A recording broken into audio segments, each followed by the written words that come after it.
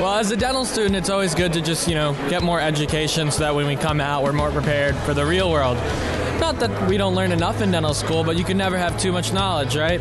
Interacting with other dentists, learning from them, having a support system that you can communicate and rely on, that's definitely something that you can't get just on the online medium.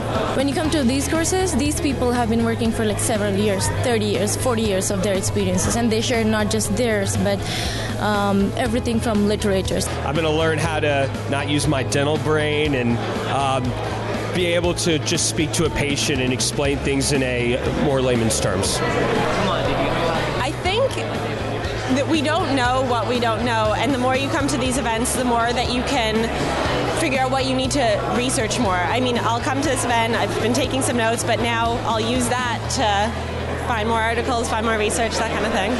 Dr. Paul Goodman is great. He's like multi-specialty, multitasking kind of dentist mentor.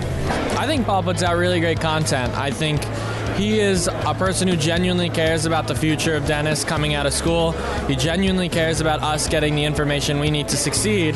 And, he puts out fantastic courses for young associates and for even dentists who are just in however many years of practice to learn, grow their practice, and grow their skill sets. It's been an amazing event. I can't believe he can put this all together. It looks like everyone here, the amount of work put into it is amazing. Even if I won't be able to be here in person, I'll definitely buy the live stream, which is I would highly recommend. 2 days of full, power-packed learning. Keep doing the same events. We really like it. And the way he connects everyone through the Facebook or, whatever the social media he uses, it's great. So keep doing it. Welcome to the Dental Amigos podcast with Dr. Paul Goodman and attorney Rob Montgomery, taking you behind the scenes of the dental business world, all the things you didn't learn in dental school but wish you had. Rob is not a dentist and Paul is not a lawyer, but since Rob is a lawyer, we need to tell you that this podcast is for informational purposes only and shouldn't be considered legal advice. Listening to this podcast does not and will not create an attorney-client relationship. As is always the case, you should formally consult with legal counsel before proceeding with any legal matter. Learn more about the Dental Amigos at www.thedentalamigos.com. And now, here are the Dental Amigos. Hello, everyone. I'm Rob Montgomery, and I'm joined, as always, by the head nacho himself, Dr. Paul Goodman. Hey, Rob. Great to be here. Good to see you, Paul. And welcome, everyone, to another episode of the Dental Amigos. Today, we're joined by our good amigo, Justin Weaver. For those of you out there who haven't heard of Justin, he is the longest tenured attorney in our firm, next to me, who has represented dentists in literally hundreds and hundreds of dental practice sales and acquisitions. Justin's a great lawyer and recently has taken the lead in representing a number of clients who are selling to DSOs. And today, he's here today to share some of his experiences and observations from those deals. And, we've titled this show War Stories from the DSO Front with Justin Weaver, Esquire. So, and now, without further ado, here's Justin Weaver. Welcome, amigo, and thanks for being on the show. Thanks, Rob. I'm excited to be here. Yeah, it's good to have you on the other side of the wall. So while our new studio is being built out, Paul, which give you an update on that. Oh, nice. The new office space. It's going to be great. But in the meantime, we kind of share the end of the suite with Justin, who's usually on the other side of the wall, and today he's joining us. So it's good to have you, man. Yeah, it's good to be here. I was going to say I'm an avid listener, and it's not only because I'm on the other side of the wall and I get to hear your podcast before anybody else. Yeah, I'm pretty loud. I know that. I know, Justin. We start with hard-hitting questions, and let's start with this. If we were going to have nachos here in our wonderful city of Philadelphia, where would you like to go if I was to join you, and what kind of topping would we get? Well, if I was going with you, I think I'd have to at least consider Elvez. Oh, nice. I've heard you talk with so much affinity about that in the past. But I think my favorite is probably a spot that's very close to our office, Mission. That's a good place, too. They have some good nachos. I really like their tacos, but their nachos are great as well. As far as my favorite topping, I really go for the loaded nachos, but I think if I had to pick one, maybe jalapenos. I like some spice to my nachos. Yeah, spicy guy. I like that. Well, cool. We'll go to Mission. Maybe after the podcast, we can go now. So. Good ceviche. That'd be great. Yeah, the ceviche is really good there. Yeah, it's a good call. And they have the shuffleboard also. Yeah. Games, adult games, drinking, adult bonus. games, and nachos. They did it. Of course. Yeah. Good. So as we said, Justin, you've been working on a number of large DSO deals for some of our clients, and obviously we're seeing some trends in what's going on in that space. And there's a lot of similarities, I guess, that we see too with the way those deals are structured, and really some of the other kind of behind the scenes things with what it's like to deal with the law firms and the terms that some of these DSOs like to work with and use. But so before we kind of get into, I wouldn't say bashing it, but some of the more digging critical into it, analysis of it, there are obviously some good things about doing the DSO deals, and obviously there's a lot of money involved with them. But so, why don't you tell our listeners a little bit about what the advantages are and kind of what you can expect from a DSO deal from a positive side? Sure, and there definitely are some positives out there. I mean, I think the most obvious one is one that you touched on, and that is just the amount of money, the total amount of money that a DSO is able to offer. I mean, these DSOs generally are not relying upon third-party financing in the form of a traditional lender, at least. They have private equity backing, and so they're able to offer more than a private dentist might be able to offer in exchange for the practice. Now, of course, and I assume we're going to get into this in a little bit, there's a lot of trade-offs that you have to be willing to make in order to get that higher purchase price, but that's the main thing that our clients are looking for when they decide to go with a DSO. And I'm excited to be here. I'll wear my broker hat. It's a fedora, and sometimes my dentist hat. It's a top hat. But I can, Is it the fedora with the trench coat? Is it that cartoon I put up on a presentation of the guys to look out for? Yeah, it's like an Inspector Gadget outfit. Here's my one. But I think you guys being here as two attorneys is like listening to sometimes two dentists talk like mesial, distal, and terms you're not sure of. So just so our listeners can, because I've been love working on deals with you and just come visiting your office unannounced, Justin, which I tend to do. But you're the only client that comes. Yeah, man. I know. I'm my favorite client. It's like an only child. Are you my favorite child? You have to be. I'm the only in-person client. But what I would like the listeners to understand, because now I'll put on the dentist hat, is let's just say I have Paul Goodman's House of Nachos and Dentistry. It collects $1 million a year and has 5 operatories. I'm gonna look to list this practice for $700,000 to sell. And I know as a broker I do this, but on your end, when you have clients and they're deciding between a DSO and a traditional buyer, what are some of the things they're thinking about or talking to you about? Yeah, there's a number of issues. I think the first one that generally comes up, again, aside from just the difference in the purchase price that they're able to offer, is oftentimes you're not taking home 100% of the purchase price at closing in a deal with a DSO. And again, when we talk about DSOs, we're talking about basically any corporate practice, any non-dentists that are buying dental practices. And so what they're able to offer, and what a lot of our clients find quite enticing, is that they're able to offer them an equity stake in their enterprise at large. And so their 15% stake that they may retain in their practice, and at the same time they would sell the remaining 85%, and that's just an example, obviously, but that 15% stake that they retain, the DSOs are telling them that their goal is to go out and acquire very rapidly a number of practices and group them together and sell them together to the next DSO. And so by doing that, they're able to increase the multiple that they're getting paid on their EBITDA. EBITDA is a big word whenever you're or a big acronym, I should say, when you're talking about sales of practices to corporate buyers. And so clients are enticed by this ability to not only sell their practice, but to take that remaining percentage that they're going to continue to own and potentially double what that's worth, or sell it for a higher multiple than they could get if they just sold the entire practice at once. Yeah, thanks for sharing that. And I think, just to share, when I hear that, what happens is when I'm a broker or even think of it as a dentist, it can be too good a deal to turn down because you also are required to stay on and work for 2 to 3 years. And if a dentist is approaching, 3 to 4 years out from retiring, they also can work and earn in, let's say, this practice that we're talking about, Paul Goodman's House of Nachos and Dentistry. See if that's available, because now I would like to open one called that. And you get your $700,000, and then you maybe earn another $250,000 a year for 3 years, and your total earnings in this deal are much higher. Whereas typically, if you're a solo dentist and you sell your practice, you're not going to be able to stay as long because the person who has taken the loan out needs to work and see the patients. Right. Yeah, and I think that's probably the third benefit that we talk about after the first two we already mentioned. That is the ability, if you're not to the point where you're ready to sell and kind of wrap up your career and move to Florida or Arizona or wherever it may be, if you're not there already, enjoy some sunshine, then you have the ability to continue to work.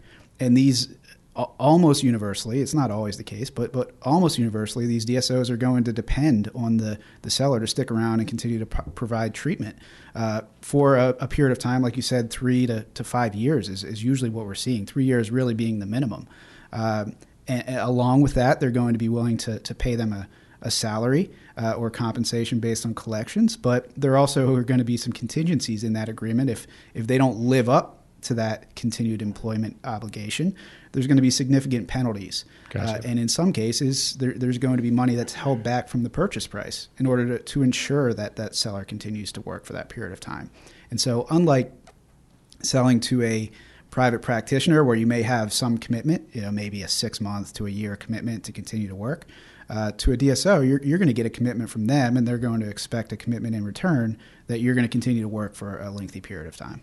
I think there's a misconception. A lot of times people think like I'm going to sell to corporate and they're going to get rid of me. And it's the exact opposite. I mean, I don't think, the big DSOs and even the small DSOs, it's not like there's this stable of doctors and dentists that are like ready to go. Like, we've acquired that practice, send in the team. Right, yes, exactly. They have the same challenges and troubles finding dentists to work in their practice as you do, Paul. It's not easy, and so they're not looking to get rid of people. And I think, so it's really, when we're talking about, that opportunity to stay on, it can be a really good thing if it's a one doc practice, or what we see are like a really big one doc practice, where if they were looking to sell, they could not possibly expect to continue to stay on for 3 years after the closing, and then the other sort of variety of that is the practice that is as a group practice. So you have a number of practices where if you sold them off individually, they would not be worth as much as selling them together. Because as you said, Justin, EBITDA, Paul, is what we're looking at here, and that's really a measure of profitability. Because unlike the dental world, where everybody wants to talk about percentage of gross, right? Yes. The private equity world, where the people's business is money, they're focused on profit and cash flow, right? Which is what everybody should really be paying more attention to. Not potential. You can't sell a practice on potential. Yeah, they usually won't go for potential. Yeah, they're a little sharper than that. But so and with that, as Justin said, you've got the more the profit, the higher the profit, the greater the EBITDA, the multiple goes up too. So you get this like snowballing effect that they're two variables, and the bigger it gets, the more juiced up they get. And so the ability to participate in the sale of your practice, if you retain some interest, is you could see, arguably the same amount on your 15% interest as you got for your 85% interest, or at least that's what the DSO guys will tell you when they're pitching that deal, right, Justin? Yep. And as we continue to focus on the positive, and since I'm the only licensed dentist in this room here, I don't want to brag or anything, but I am. But as someone who owns multiple practices, my brother and runs places. From the focusing on the positive, there is help the DSO is offering. Sometimes, I have 2 small humans live in my house, and sometimes when people try to help you with them, you're like, I'd prefer if you stopped helping me. But other times you're like, sure, if you take one of our daughters and just play with her, I can manage this meltdown over here. So there is some, for the first time in these dentist careers, I think it's important to appreciate, they've been a dentist 25, 30 years running these places on their own, and the DSOs will provide some help to them on running it. I know you guys know, and you can share with the listeners that it's a double-edged sword, but that's just, I want, from a dentist perspective, listening, to understand that there is some business help when they buy the practice. Yeah, absolutely. And Rob and I were talking about this earlier today. I've heard Rob say this in presentations before, and that is the simple statement that not all DSOs are created equally. And so, like you said, there certainly are several DSOs out there that come in and are able to provide this business guidance to help, increase the revenue of the practice. There are also some DSOs out there that we've seen that come in and will put in all types of rules and regulations for the practice that will actually end up causing the practice to fail.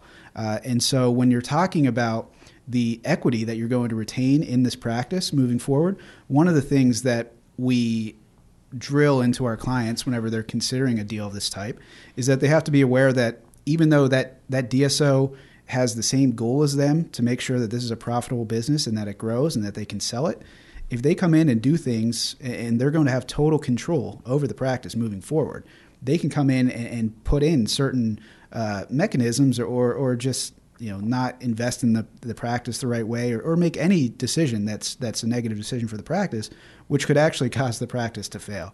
And so while you retain that equity and the sales pitch is that you're going to end up selling it for much more than you would if you sold it on your own, there's always a possibility, especially with less established DSOs, that you could end up losing some money at the end of the day, if not losing everything entirely. And we've seen that in a couple of deals that have come across our desk. Thankfully, usually we weren't involved in the deal itself, but people coming to us looking for help. And there's not a lot you can do once you get to that point, and the equity has been diminished in the practice. I mean, it's a great point. I want to quote one of my favorite movies, Forgetting Sarah Marshall, where Paul Rudd is teaching Jason Segel to surf, and he keeps saying, do less, do less. It's just a very funny scene in the movie, and I use this in regular transitions. The savvy DSOs or the savvy new owners of a practice would not, I always say to my clients or dentists, like, unless it's unsafe or immoral, don't change anything for 6 months. And I it's almost like they fiddle with it for a reason that they don't even know, because they're buying what this dentist has been doing. And then if they change too much, that's just risk, disrupting the whole thing.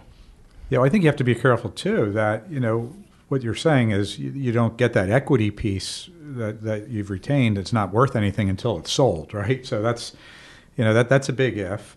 But then, as you said at the outset, Justin, if we have a situation where there's a provision where there's some sort of holdback at the time of closing, a holdback being all the money's not paid, so something's being held in escrow to make sure that there are no problems to practice, or it's not uncommon to see an escrow for that would require the practice to meet a certain revenue milestone after the sale. So, DSOs want to buy this practice. They want to know that the revenue and the profitability is going to be constant, because that's what they're buying a year or two down the road. And so essentially they're asking the seller to ensure that that's going to be the same. And the seller doesn't have control over the practice. So most DSOs that are well run and a good organization's trying to do things to not upset the apple cart. But there are people out there that don't do the right thing, as we all know, and they can upset the apple cart. And if you start to lose staff and there are too many changes made to the office and patients start to go, you may find yourself, even though you're supremely confident that, hey, revenue's never going to drop. It's been increasing. People, I'm going to still be here. Everything's going to be great.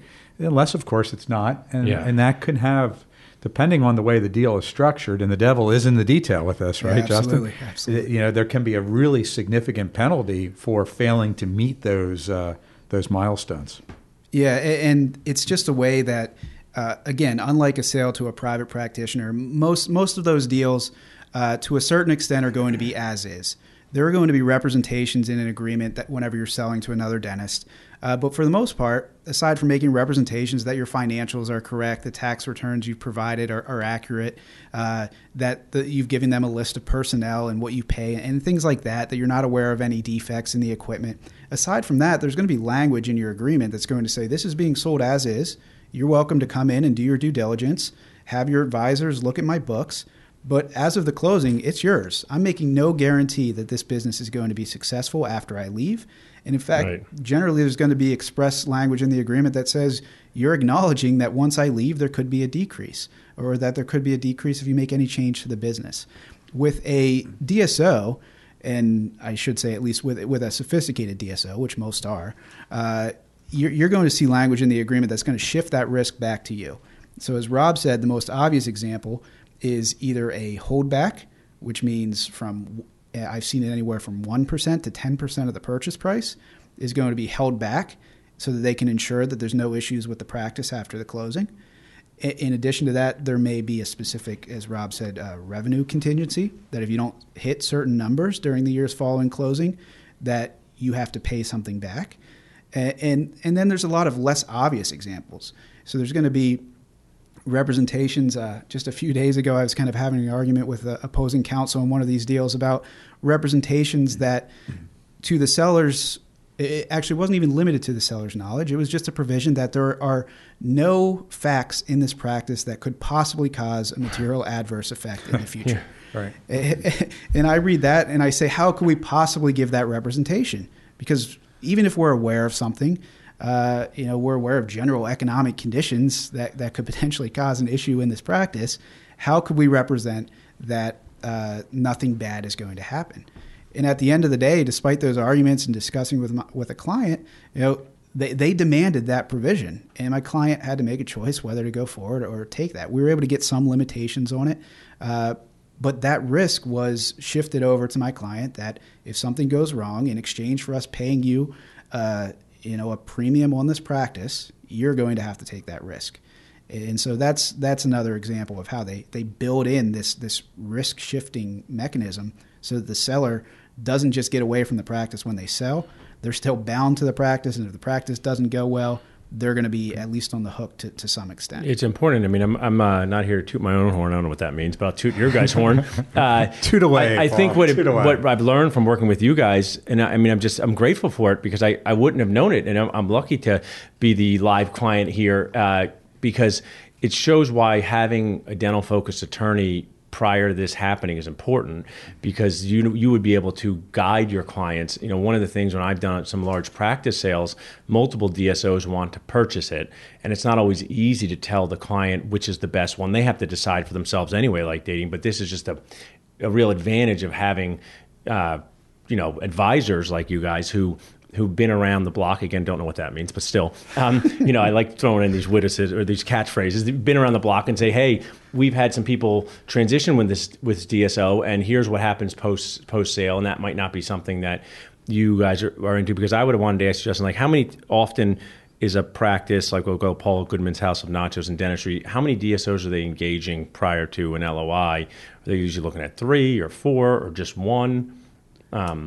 Yeah, that varies. I certainly have clients that have only looked at one, and they've signed up with them right away, and they've kind of bought into that buyer. And I'm sure you would know as well as us. Some then do look at. I've had clients that have looked at 7 or 8 different. DSOs. I only say as a broker, and when I have a good practice listing, I just know it's like who's going to knock at the door next, and there's going to be 5 of the representatives emailing me asking to do it within a short time frame. Because they don't miss those out there listed on broker sites or things like that. I think it depends. It depends on the practice, obviously. If you're talking about a large, multiple location practice with a lot of revenue and a lot of EBITDA, you really should be thinking about putting that out to bid. Right. It would be foolish to only talk to one potential buyer. Smaller practice, where it's a single owner operator who's got, a solid, the $1.2 million grossing practice, you probably don't have the same kind of leverage and audience. It's good to talk to multiple people, certainly, but the large group practice is a hot commodity, and so. And before we start to probably take a turn for the dark side here on some of this stuff, I'll say, we have a client that listened to our podcast, Paul, on multiple practice ownership, and he said, I kept waiting for you to talk about the good parts, Rob. Yeah. And so I promise, client, you know who you are. We will get a DSO guy on here to talk at some point on our show, and there are good parts. I mean, there can be just an enormous windfall when it comes to selling the practice, which can be a great thing. And I think, but that's has to be balanced with realistic expectations, as Justin said. That there's a price for that, and there are certain expectations and certain things you have to be willing to kind of live with if you're going to start to deal in that kind of world. Right, absolutely. And in full disclosure, Rob and I represent some DSOs. Yeah. This is a world that we live in, and it's just, it doesn't necessarily mean that it's that selling to a DSO is bad. As we talked about, there's a lot of benefits to doing so. for some dentists and some sellers, it is the best scenario for them. And we also our DSOs are always the nice guys, though. Right? I mean, we only have the best. I got one for that. Of course, right? What's good for the goose is good for the gander. I don't know what that means either, but no. All think big picture. But that's my. But what I would say is, dentists and I try to help whether it's brokering or dentisting or just being a human. Try to help people dial down the drama. I mean, it's just a buyer at the end of the day. It's a buyer of your business, and you have to decide what fits into you. So sometimes, on a lot of these Facebook groups, they're say, DSOs are out to ruin dentistry. And I mean, if DSOs, they're not a people person, but they would just laugh because they're just out to do what they want to do. It's not, like a sinister, evil villain from a superhero movie. It's just that one thing that Rob has said in one of his lectures we had last year was to embrace some of the things they do well. And I actually say as a broker who talks to buyers, they're very active in searching for practices. And, I've gotten calls at my office, just out of the blue, unrelated to being Paul Goodman. I know that's hard to believe, but we must have revenues places listed somewhere. And they're sneaky. They get through my front desk. And I remember I was sitting in my office manager's office, and like the third person had called out and like, hey, we're from XYZ DSO. We want to buy your practice. I'm like, how many people called out today? I'm like, maybe I would like to sell it today.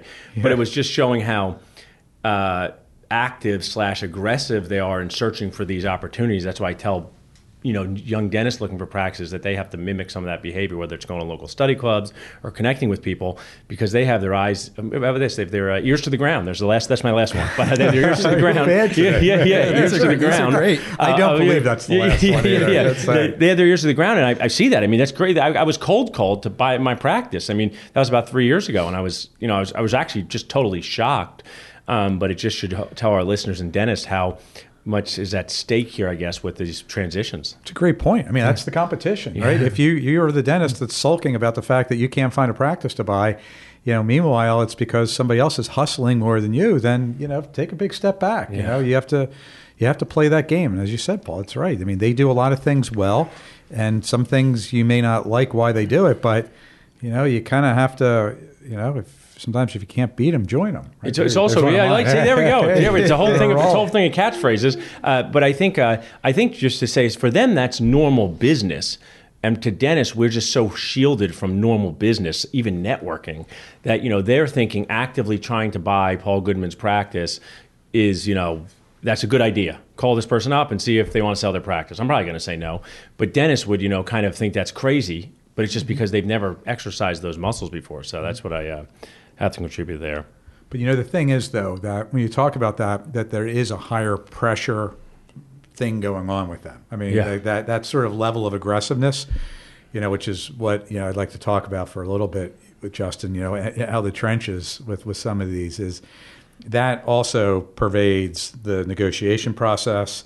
That also is kind of indicative of what we're dealing with for the lawyers and the negotiations on the other side with some of these deals. So, the things that and I think in our practice we actually straddle two different worlds.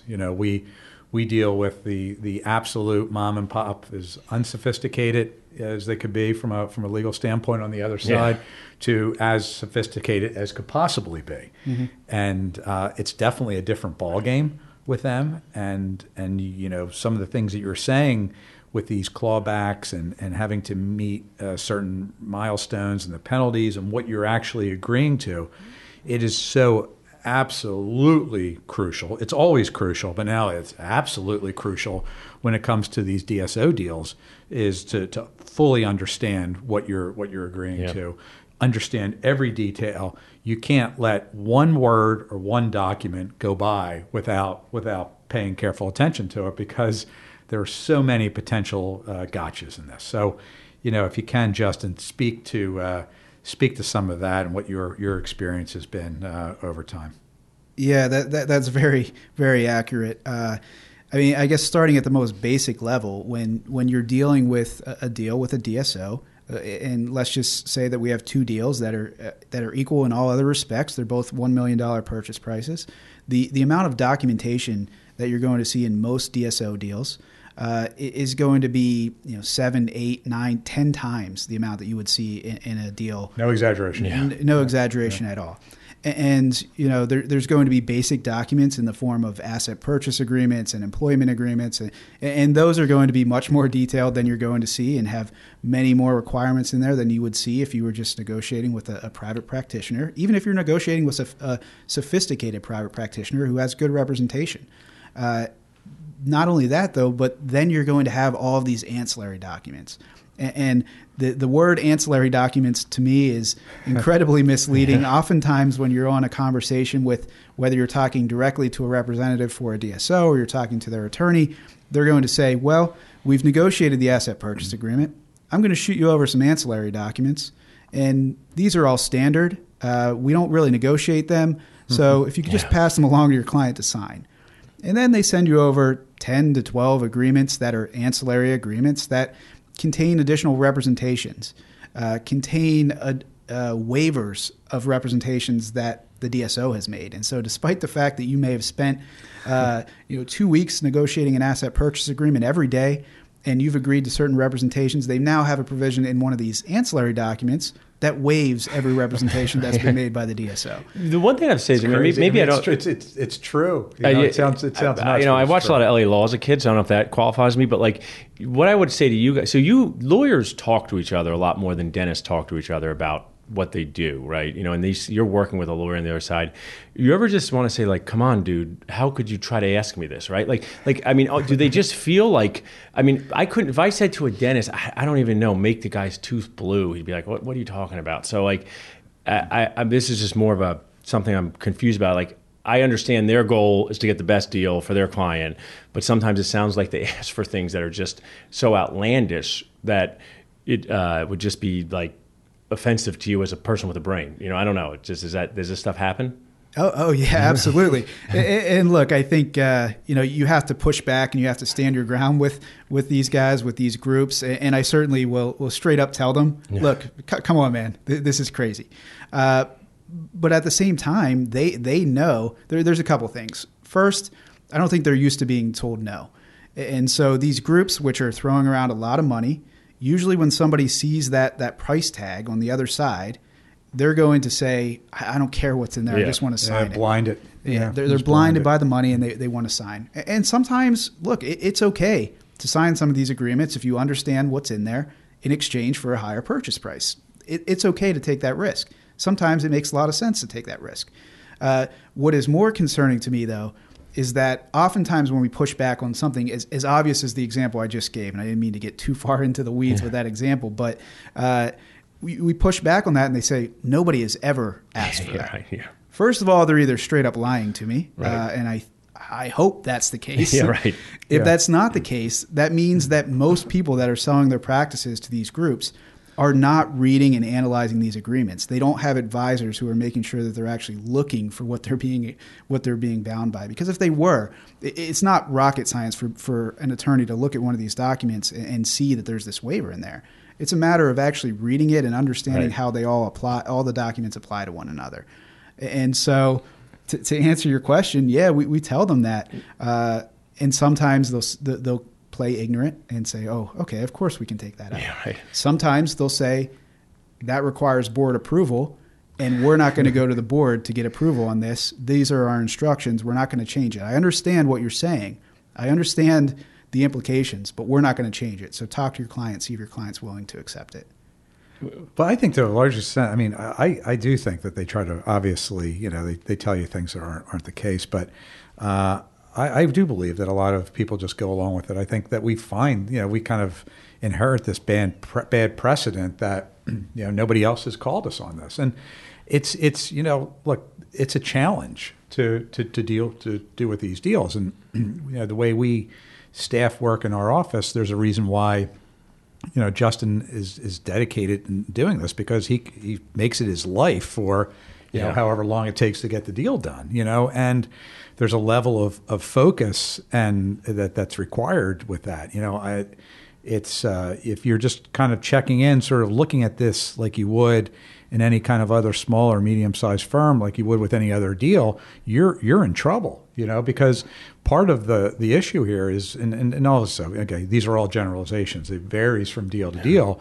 But you could sometimes have these deals where there are 5 or 6 lawyers on the other side, and it's kind of like playing a hockey game. You would never play hockey 5-on-1, right? Like, it's just too hard. And so, with them cranking out these documents, it's hard to keep up with. And they, at the same time, what makes it even more challenging is their lawyers are cranking out those documents while the business people are pressuring the dentist, the seller, the client, to say, hey, do you want your millions of dollars next week? We're ready to go. We got the money. Is your lawyer ready? And it's like, meanwhile, the stuff is flooding in. You have to, as Justin said, you have to review it. You have to make sure it's right. But the pressure is there, and it's no accident. This is set up to kind of stack the deck, and it's really just it's a totally different philosophy from what we see typically, which is most dental deals that we see where you have owner operators that are selling to each other.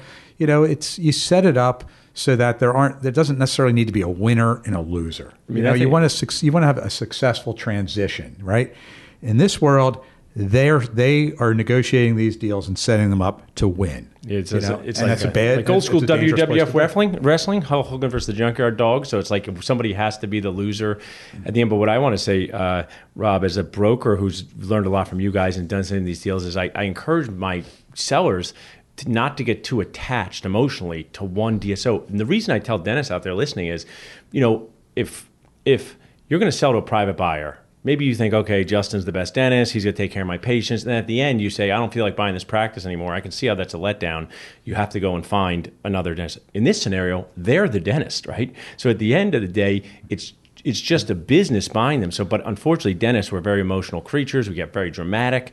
And, they almost will make decisions not in their best interest instead of saying, oh, I'd rather go have this DSO. So my message to them is just don't become too attached to one buyer, because you guys will uncover things that make them not such a great buyer anymore. And if I brought them 3 good choices, then they can sort of have something to fall back on. And that's I just from a dentist perspective, that's that's a good point. I would say though that once you start down the path and you've made it down the path, this is something that DSOs will hold against these clients.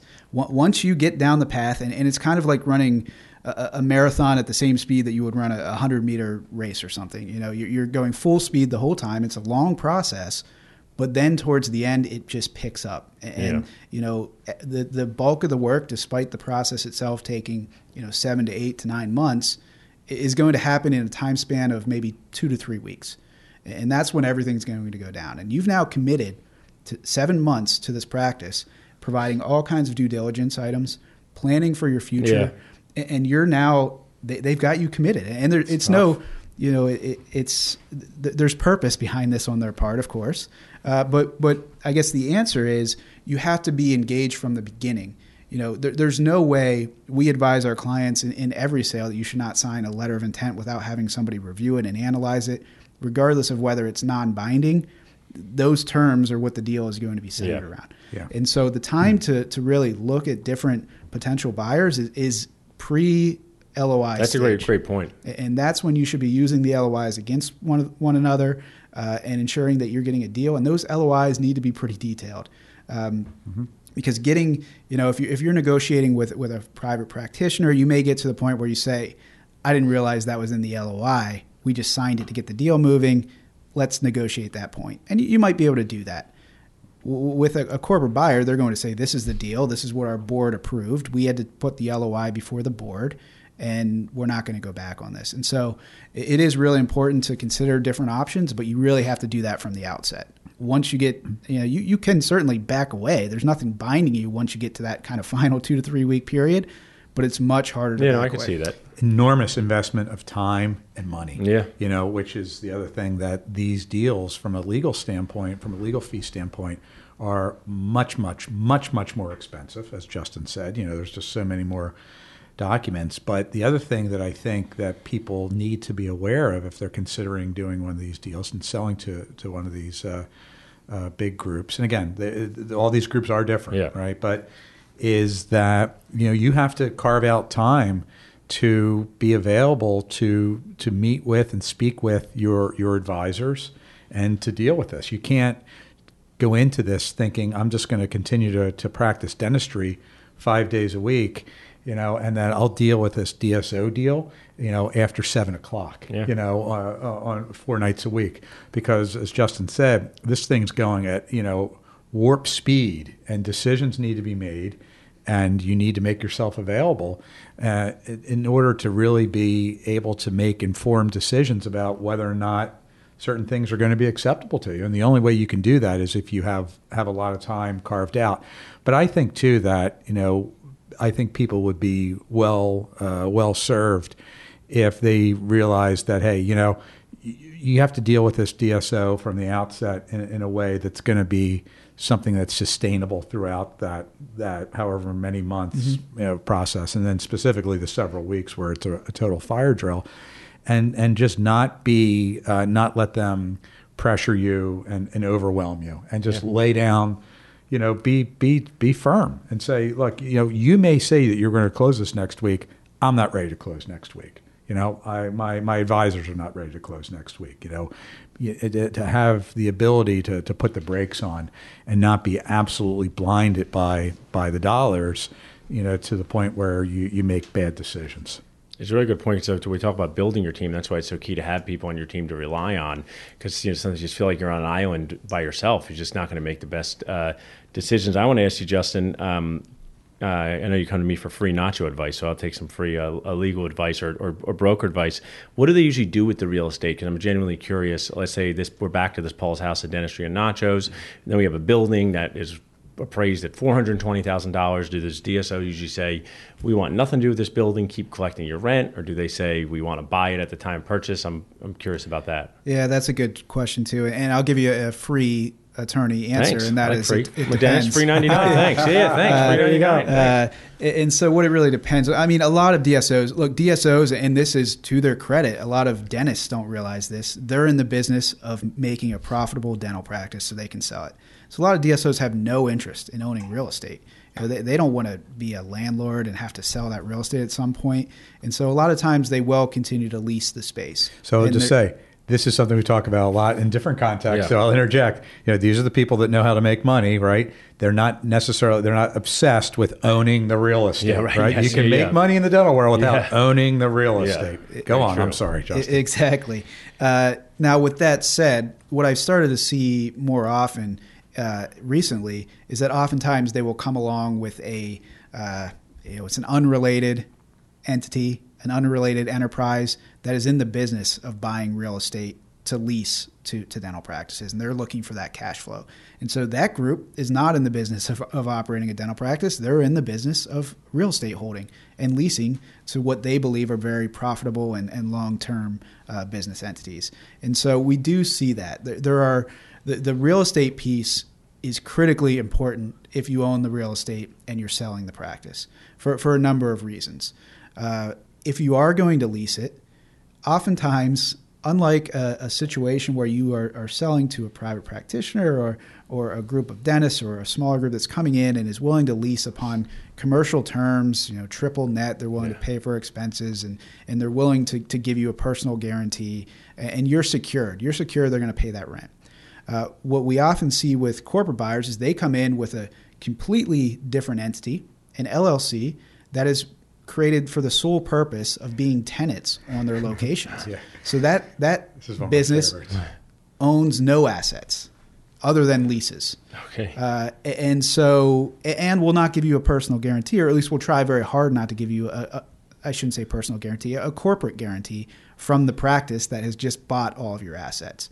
And so one of the fights that we often have initially on these deals is we need a corporate guarantee from your practice on this lease, because my client's not going to be stuck repairing damage that you've done or not being able to re-let this space because you have a long-term lease. And they always say, again, nobody ever requests this. Yeah, right. Okay, well, maybe we're a genius, maybe not. I like to think that we are. Yeah, sure. But, pat yourself on the back, Justin. But that's something that you have to be aware of. And then after that, what does the lease say? Despite the fact that we negotiate these leases all the time on both sides, often on behalf of a tenant who's doing a startup or a practice acquisition, and we're very aware of what's customary. Again, when you're dealing with this group on the other side, they're going to try to give you their form of lease, which is going to be a tenant-friendly document, and it's going to provide that they're not really responsible for anything. Which is crazy. It's kind of like if you had a bank loan and you went into the bank and I wrote up my loan documents. Right. Can I have my money? I just did this at my own computer. I decided these. This is the way this should be. Like it just doesn't work that way, except in this sort of like alter world that these guys will exist in. Exactly. And then just to add one more piece is that generally they're not going to want to give you that lease or even talk about the lease until a few days before the closing. Yeah. And so they're going to give you this lease and they're going to say, here's the lease. It's standard. This is what we're willing to do. And you'll go back to them with comments and they'll say, we don't have time to negotiate this lease. We have a closing scheduled on Tuesday and we've scheduled plane flights and we're going to close on Tuesday. And you say, we're not going to close on Tuesday, and they ignore you. They're just going to keep pushing forward and attempt to force you to go forward without having something in place. And again, this is a meaningful thing. What you're going to do with the real estate is incredibly important. No, that's great. The clients asked me that. Dennis asked me that, and I think it's just adds a layer of complexity to it that the seller needs to be aware of in this whole sort of going from owner to selling a DSO is quite the wild ride. Yeah, that's a great way to put it. Yeah. I would just say on the real estate, they're also, if you own and are selling the real estate, that kind of lets you off the hook post closing, that you're no longer responsible for maintaining this relationship. But at the same time, one of the things that often comes up there is a delayed purchase of the real estate. And so you may initially agree to purchase both at the same time, and then you get close to closing. They say, we're ready to go on the practice, not the real estate. And you have no solid commitment at all on the real estate. There's not even a signed agreement. And so what that, at that point, you're obviously going to have to negotiate a lease. But if you do not want to be a landlord moving forward, you need to make sure that there is an obligation, an unconditional obligation to purchase that real estate in the future. And so that's something that often comes up. Again, in terms of we have a set closing date, this issue may need to be addressed, but we're not going to address it. We want to close anyway. It takes us back. I mean, what I said a few minutes ago, it's just you get the sense of how much of a rush this is at the end. And you have to, as a seller, create and have open bandwidth to deal with this, totally. And these are business people and lawyers that are used to their full-time job is dealing with this stuff. And, you just have to temper your expectations here and be realistic that if you're going to continue to practice throughout this process, it's just you're not going to be able to do it at that same pace that they're trying to make you go at, and you really have to, say it again, stick to your guns. Yeah. Okay. Yeah, I like it. See, we're going to write them off. Today. Yeah, I like the catchphrases. And make this work at a pace that's not going to just absolutely allow yourself to be run over. I mean, one of my all-time favorite client stories, and this back up for a second, the never falling in love with the deal and still keeping eyes wide open and making the right decision. That's the DSO world. It's any deal that you do. Yeah. And one of my all-time favorites, I had a client that we worked on a deal for it was probably 6 months, and here we get to the closing, and all these people from the other side fly in. It's this big deal. We're going to have this giant ceremony. And one of the things that he wanted in there at the last minute wasn't included. And he looked at me and said, is it in there? And I said, no. And he turned around and walked out, and they said, where did Doc go? And he said, he left. Is he coming back? No. Yeah, right. Right. And they said, why not? I'm like, well, he's not happy about that one provision. He was entirely willing to walk away. And 3 weeks later, guess what? We were sitting, not at that same table. Nobody flew in, but we had a closing, and he got exactly what he wanted, and because he was willing to walk away. But it's easy to say that, not to overcommit. But as you said, Justin, you go through 7 months and spend tens of thousands of dollars, on a deal, man, and you're right there. It's really hard. Oh, I see that. Yeah, you get fatigued. I mean, I see it all the time in these deals. Towards the end, I may be spending some of these deals towards the end. I may be spending 11, 12 hours a day on this deal just to get it done. And during that period of time, I'm going to need to talk to the client several times. And so when the client's phone keeps ringing and they're working, they're treating patients, and it just keeps ringing, we keep having to address new issues, and I keep coming back and saying what we proposed wasn't acceptable. It gets tiresome. I can see that. And so you have to be ready for that. Your expectations certainly have to be put in line with what this process is. And then at the same time, you have to know how to prioritize what you should push back on and what you shouldn't, because there are going to be a ton of issues in the deal. There are going to be things where I'm going to tell a client, look, I don't like it, but I've seen it in every single DSO deal I've ever done. There's no way they're going to back off on it. Are you willing to live with this? And usually you can be willing to live with it. That's so fantastic. That's my whole theme of life is managing people's expectations. So when they have people like you on their side who do this, you manage them well, where you say, oh, that's normal. And that's what everybody's saying in life is like, is this thing normal or not normal? And that's just such a great asset for them to have people like you to share that with them, because these are the first time in their life they're hearing it. And also it's kind of our theme that, Rob and I talk about, like, don't mess up on your once thing. And this is the once time they're going to do it, the only time. I know once time. I'll top it. This is not even the once. This is the last. Yeah, last. Even better. Wow. That's even scarier, wow. right? Yeah, that's I agree. Thanks, Justin. Yeah, this was awesome, man. Thanks for being on the other side of the wall today. Yeah, thanks for having me. Good having you, amigo. Great. And anybody that wants to contact Justin, you can reach him through our website, yourdentallawyer.com. And his email address is justin@rmontgomery-law.com. And as always, that stuff will be up on the show notes. Thanks, Justin. I'll see you tomorrow in person. Thanks, guys. Thanks for listening to another great podcast with the Dental Amigos. And don't forget to tune in next time to have the dental business demystified. If you're looking for more information about today's podcast, you can find it on thedentalamigos.com. If you're looking for Paul, you can find Paul at drpaulgoodman.com. And if you're looking for Rob, you can find him at yourdentallawyer.com. This podcast has been sponsored by Orange Line Media Group, helping dentists and other professionals create content people love. Find out how we can help you take your business to the next level at www.orangelinemg.com. Till next time.